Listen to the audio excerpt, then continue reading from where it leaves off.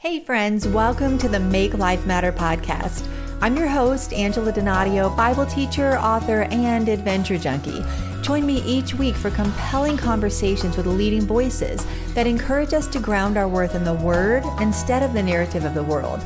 Together, we'll discover miracles in life's messy moments and make our lives matter no matter what. Here's this week's episode. Like many who've weathered the storms of life, author and licensed marriage and family therapist Nicole Zasowski lived her life terrified of celebrating. After experiencing prolonged seasons of hurt and disappointment, Nicole had become highly suspicious of joy. She was afraid to enjoy the good things in life for fear that they would be snatched away. But in her new book, which I loved, What If It's Wonderful? An invitation to release your fears, choose joy, and find the courage to celebrate, Nicole shares how she chose to pursue a life of anticipation, and she invites us to join her on this quest to release the fear that hinders our delight, savor the joy of the present life, and find our God-given courage to celebrate. Welcome, Nicole. I'm so honored to have you here on the Make Life Matter podcast. Oh, I'm so happy to be here. Thanks for having me. Absolutely. Well, I really love this. I know it's just releasing at the time that this is airing. But for me, I was blessed to have an advanced copy, and I just loved every word of it, Nicole. I shared with you earlier, it's like the book I didn't even know that I needed until I read it. And I feel like that's going to be the case for some people, that we don't even realize kind of this complicated relationship that we may have with celebration. So it was really you forged this relationship with kind of disappointment and dread after you had a series of miscarriages. And you talk about that in the book. Can you share a little bit about just your story, Nicole, for people who might be unfamiliar? Sure. For the better part of the last decade, I walked through a season that I would characterize mainly with change and loss. Some of those professional, some of those personal. Certainly a lot of that was tied to chronic infertility and chronic miscarriages, which was the result of a diagnosis that we can't change. So there was no cure for what was causing those. And so just a lot of spiritual, emotional, and physical heartache and loss and change. And I don't think any season that any of us walk through is either all pain or all joy. I think all seasons are a combination of both, but I would say for quite a while, it was a season that leaned a little toward pain. Yeah. And one of the things I realized coming out of that season was that the main cost, maybe I shouldn't say the main cost, but one of the major costs was not only the pain and loss itself, but my refusal to receive and hold joy for fear that it would be taken away. I refused to celebrate, and this wasn't like a conscious choice that I made, but looking back, I can see my hesitancy and my denial of joy and celebration because I was so scared that if I held on to it, I would be disappointed or even devastated. Yeah. And so all that chronic loss just really shaped my heart in really costly ways. And so that's how that season ushered me into this season of relearning to embrace joy and to find celebration again. And I love the way that you walk us through your story. You bring us in so vulnerably. Thank you for that, Nicole. And I think even if someone's listening and it wasn't their story, I do have infertility as a part of my story as well. And God did bless us with 2 children, but whether that's your story or not, this book is so rich with insights for anyone who is maybe more acquainted with pain than they are with delight and with celebration. You even talk about at one point that joy became dangerous for you, and that there are, reasons that hope and joy begin to feel unsafe for us, especially if we are more acquainted with pain and we maybe have established a relationship with who God is in relationship with our pain. but we don't necessarily have the type of relationship with joy and celebration that he offers us to have. It was very insightful for me. In fact, one of the reasons that you talk about that maybe we don't celebrate is that we think we have to earn it. And I deeply resonated with that as kind of a Enneagram 1 goal achiever type of perfectionist personality that I've worked really hard on. But that was very just eye-opening for me to read that on paper, that we actually feel that we have to earn the right to celebrate. So that's just one of the reasons. But when joy and hope feel unsafe for us, Nicole, what are some of the reasons that we push away celebration? Yeah, you certainly named one of the main ones. At least for me, I resonate with your personality type, and I know a lot of listeners do as well. But we want to have a reason to celebrate. And so, and it's interesting, you and I are talking just after the beginning of the new year. And I find that any sort of transition can sometimes bring these expectations. Like, I hope that this year we have a reason to celebrate. I hope that, I achieve that goal or that dream is fulfilled, and then I will be able to celebrate because I will feel good enough. And what I've learned the hard way many, many times, I'm a stubborn learner, is that, we want that joy to come on the far side of a goal achieved or a dream realized, but it's a mirage. We think that we'll feel that permission to celebrate when we get there, and only to find that the finish line has been ripped out from under us and moved down the road further. Yeah. And so it's pulling celebration out of our own achievement, and really, embracing God's faithfulness throughout our story. I also find we're hesitant to celebrate, and this is one that we don't often name, but we don't know how to place God in our celebration. We are very familiar with what it looks like to draw close to him in pain. And I don't know, I love the church and I love Christian community. I don't know that we've done a great job of really being disciplined about celebration. We tend to elevate other disciplines like prayer and fasting and drawing close to God in our mourning. We talk about that a lot, but we don't really talk about what it looks like to engage with God in our celebration and our joy. And so what I found is I found such a precious new relationship with Christ in the midst of my suffering, a totally different relationship with him than I had had before.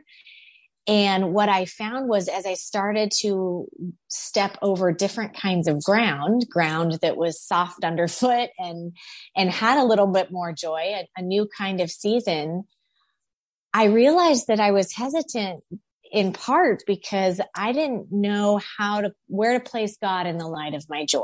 I didn't realize that hadn't been something I really talked about or thought about, with my community or even in my own mind and heart. And so, that was certainly a part of my hesitation. I didn't know what it looked like for the Christ follower to engage with God, in her joy.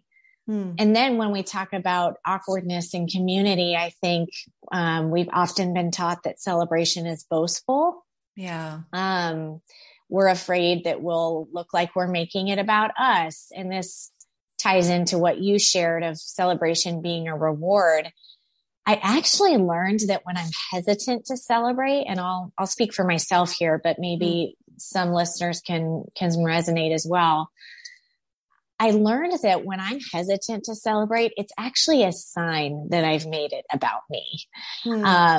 Because if I'm just celebrating how God has moved in my life, an opportunity he's given me to use my gifts, or a lavish gift he's given me in my life, the most natural response is exuberant celebration. Not because I'm better than anyone else, but because look what God did. Yeah. Yeah. But my hesitation is sometimes a sign that, oops, I have made it about me, because I'm I'm thinking it's going to be about me if I celebrate.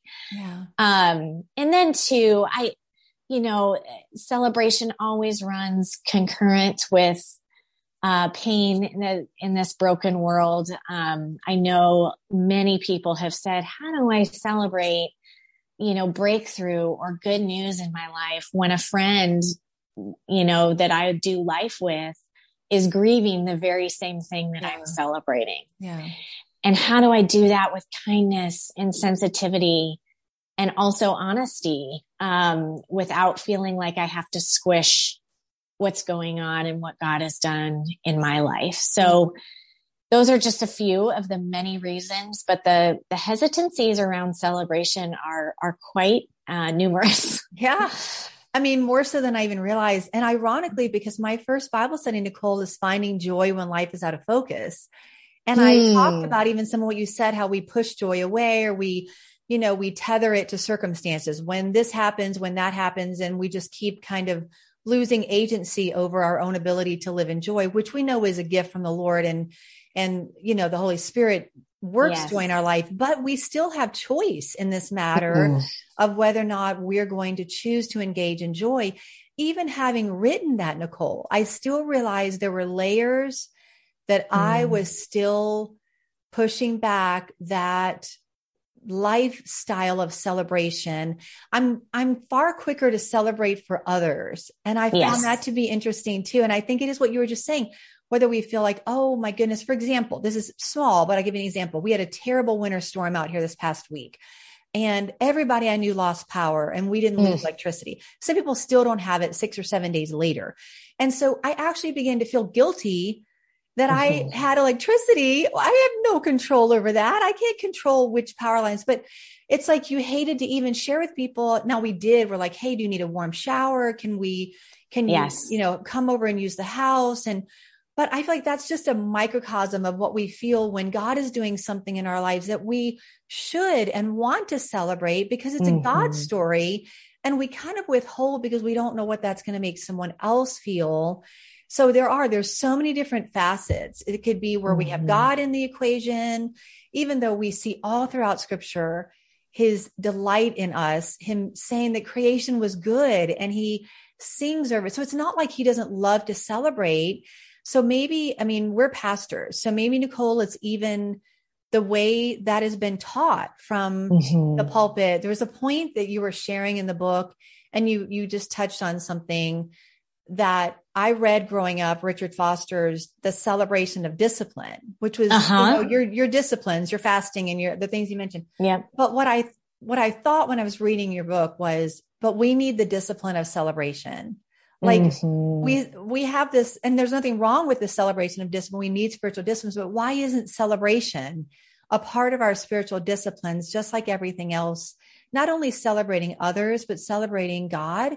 And even in the midst of maybe painful circumstances, not waiting until everything aligns perfectly, which it won't ever. So if we wait for that to celebrate, we'll never celebrate. I love that you said this: celebration at its very best is a response to God's goodness, not a reward for our own. It's a great way of kind of summing up some of what we talked about here. It's a response to God's goodness.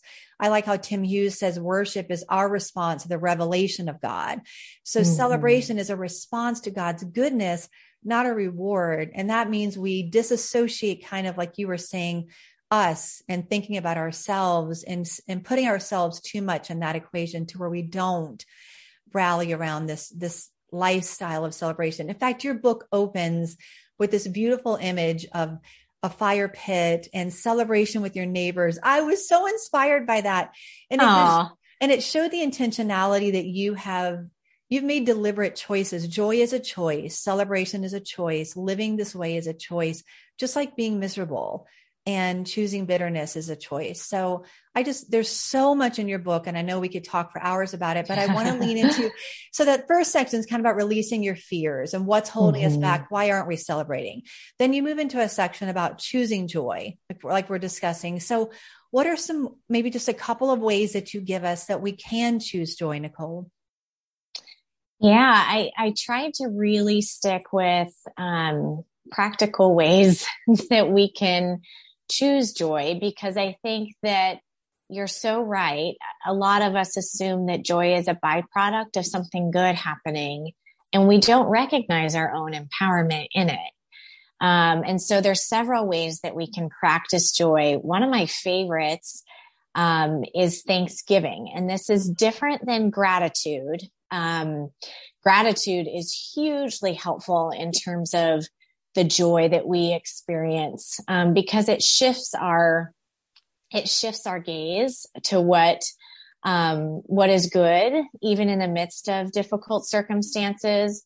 We're able to spot goodness in our lives that we might be tempted to overlook or dismiss as unimportant, or simply not see because our eyes are trained on what isn't happening, or who didn't come to the party, or what, what didn't happen that we were dreaming of. But Thanksgiving, I love this practice because it takes it a step further. The research is pretty clear that when you actually share your gratitude with the giver, then you basically throw gasoline on the joy that gratitude allows you to experience. So, and this is true for interpersonal relationships between humans.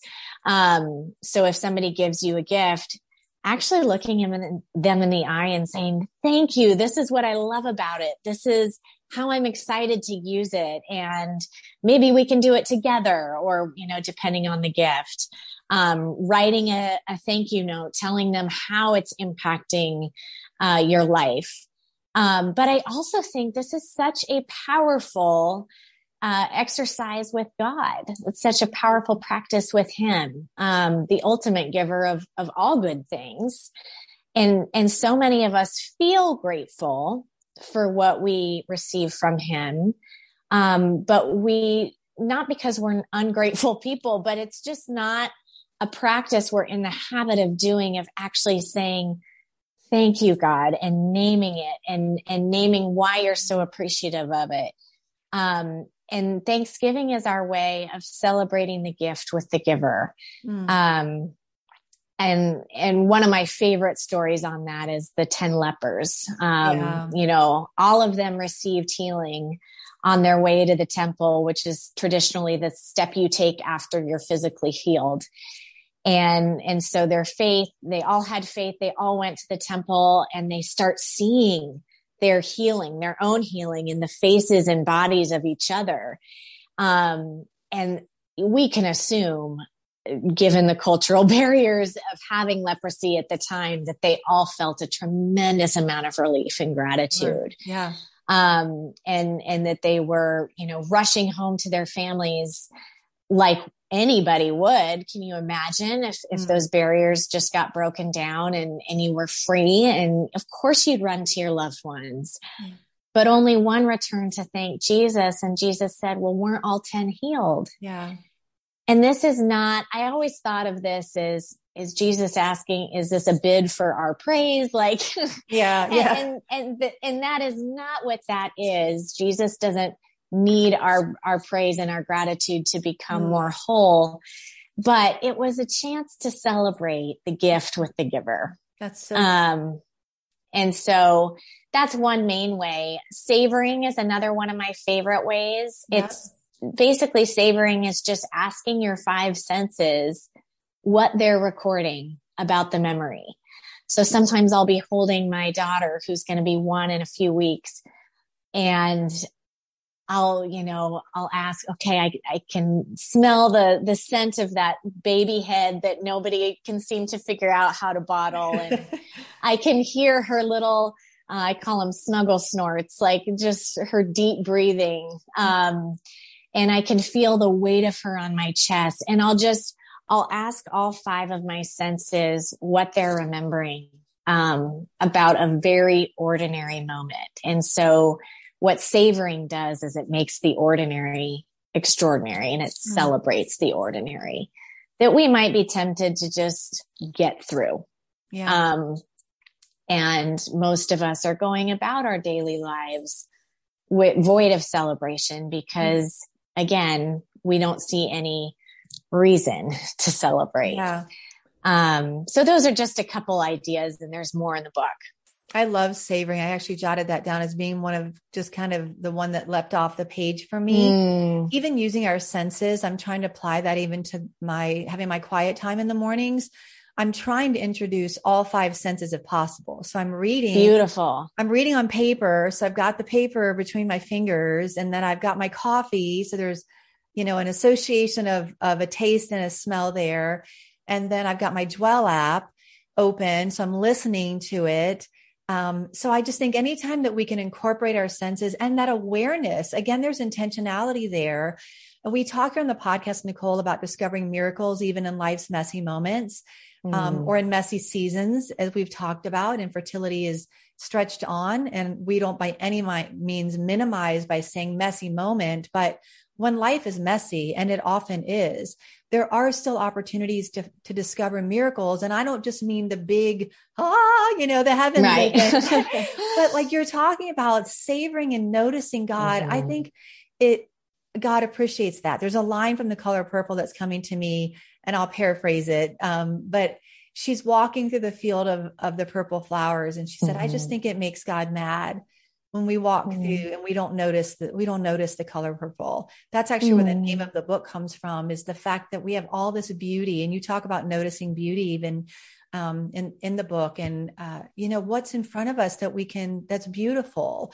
And I think when we see so much brokenness, like we have, especially in the last 2 years, Nicole, it might be more of a struggle to look for the beauty, but it is there. And if we're aware, and if we're living in that awareness of, okay, God, where are you today? Where are you in my day? Where are you in the middle of even some of these messy situations that I'm finding myself in? I'm still going to choose to look for the celebration, and I'm going to look for ways to celebrate others, celebrate what you're doing in my life, and celebrate with the giver. I mean, if I give someone a gift, it's so wonderful to see their expression.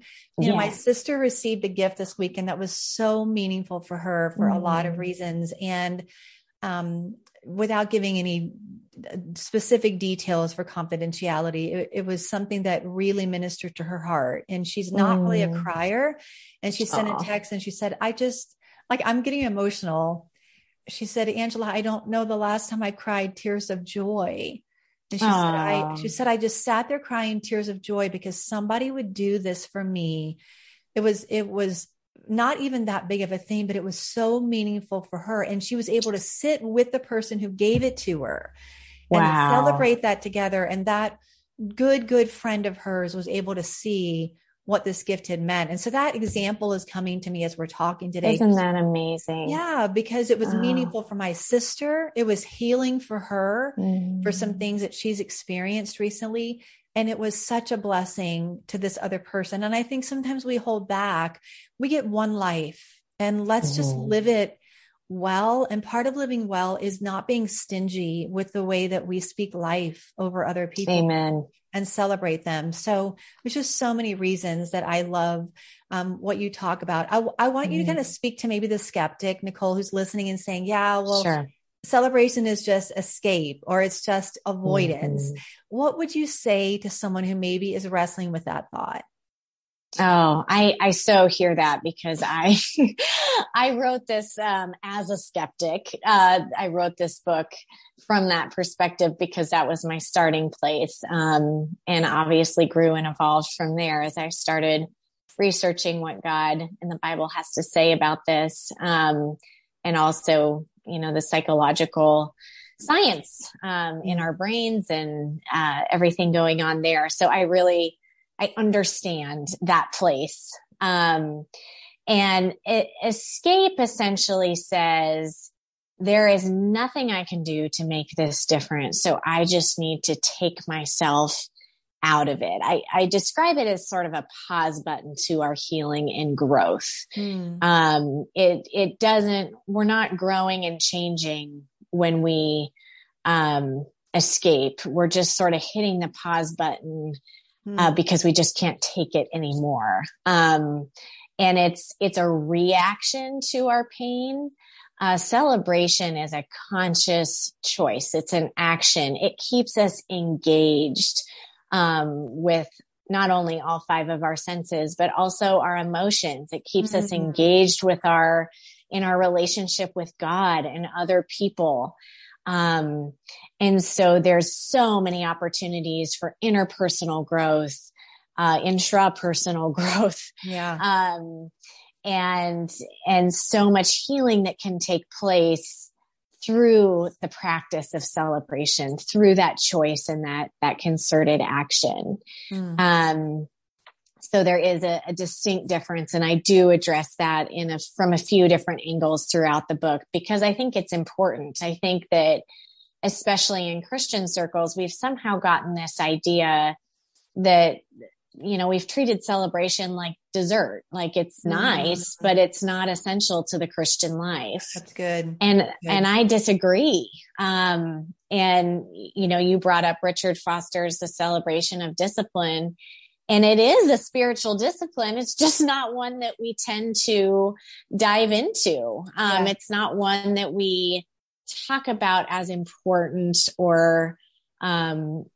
or a discipline that's going to shape us differently. And I think, I hope this book is a part of helping us think differently about that. I believe it will be. It was for me.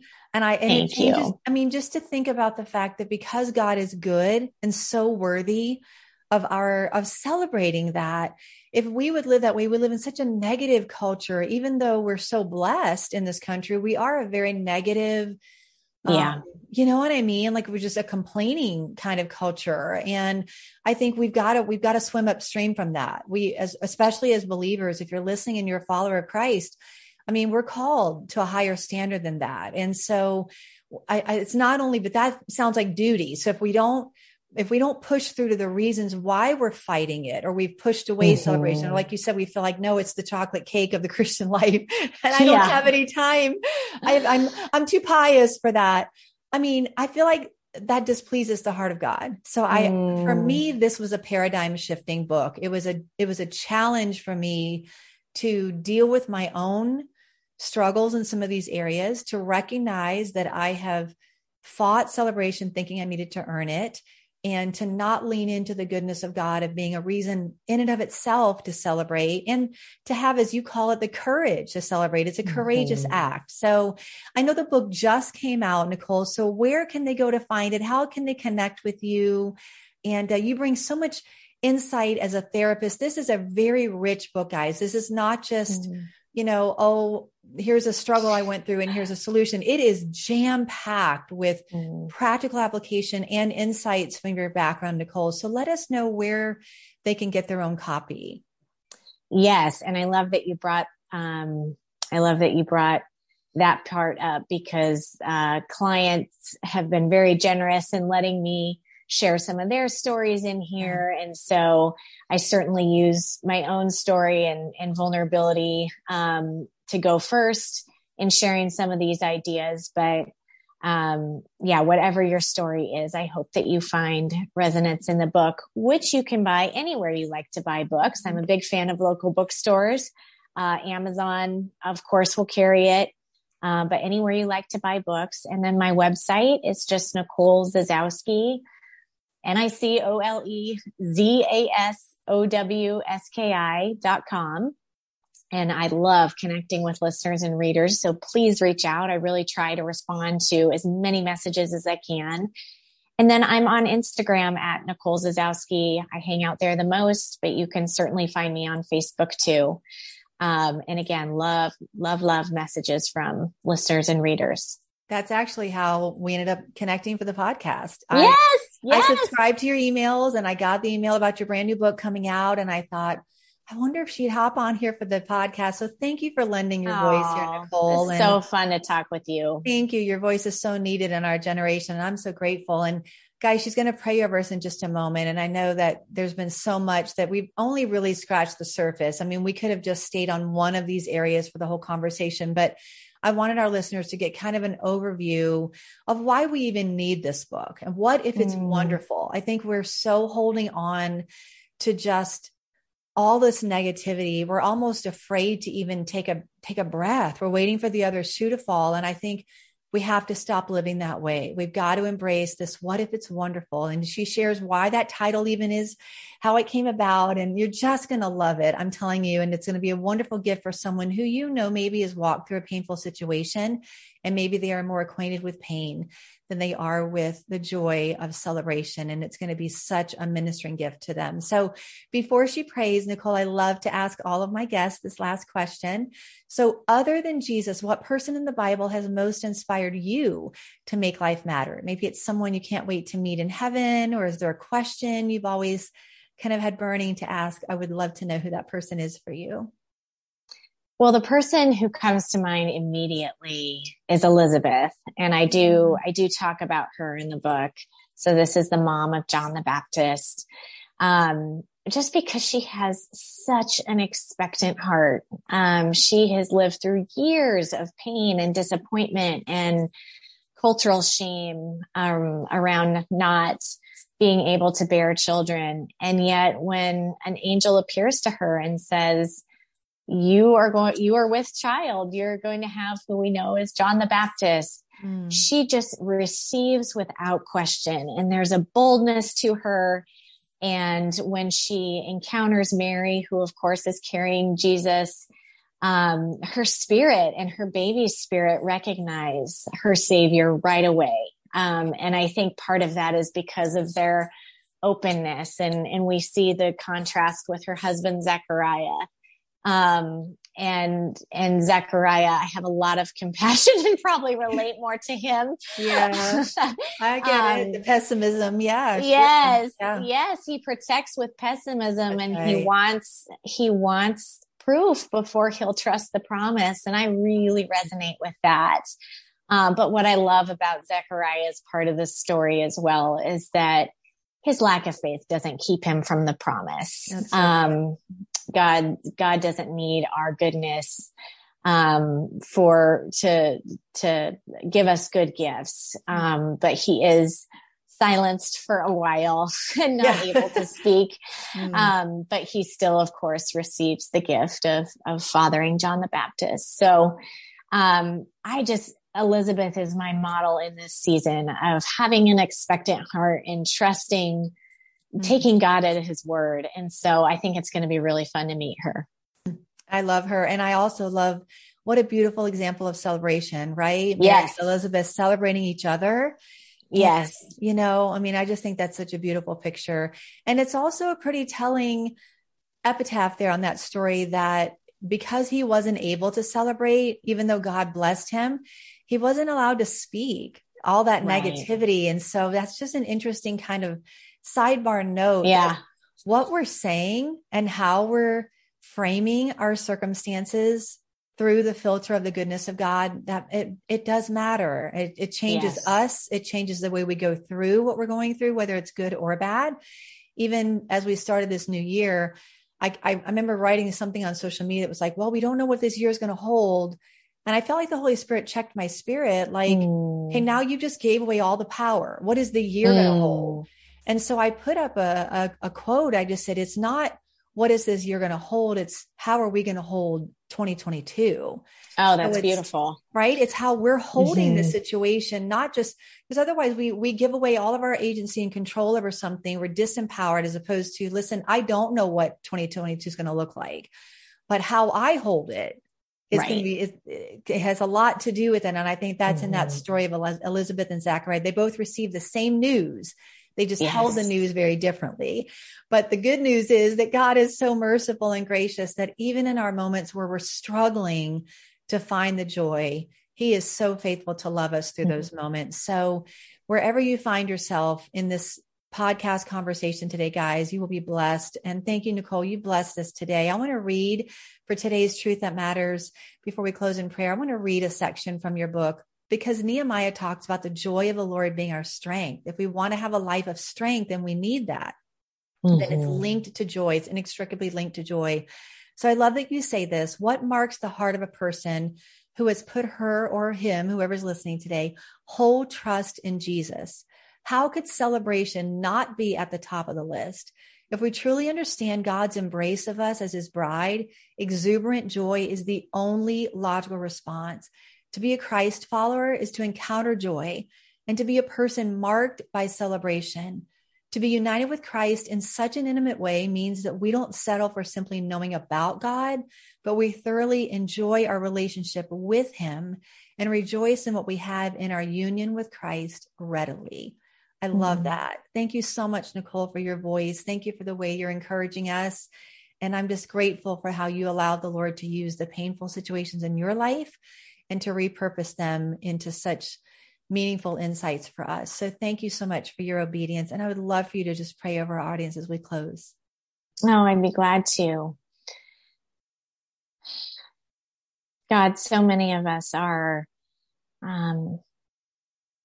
viewing a transition and asking ourselves, what if I fail? What if I'm disappointed?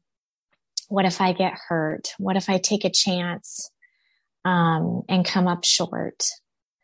And Lord, you know our temptation to ask ourselves those questions, to ask what a year holds instead of challenging ourselves and asking for your grace to hold the year with expectation, knowing that in our pain and in our joy, you are going to be there. You promise to be there, and we have nothing to fear in either life's pain or life's plenty. That you are present in both places. God, I just pray for an expectant heart for every listener and viewer, Lord, that they would,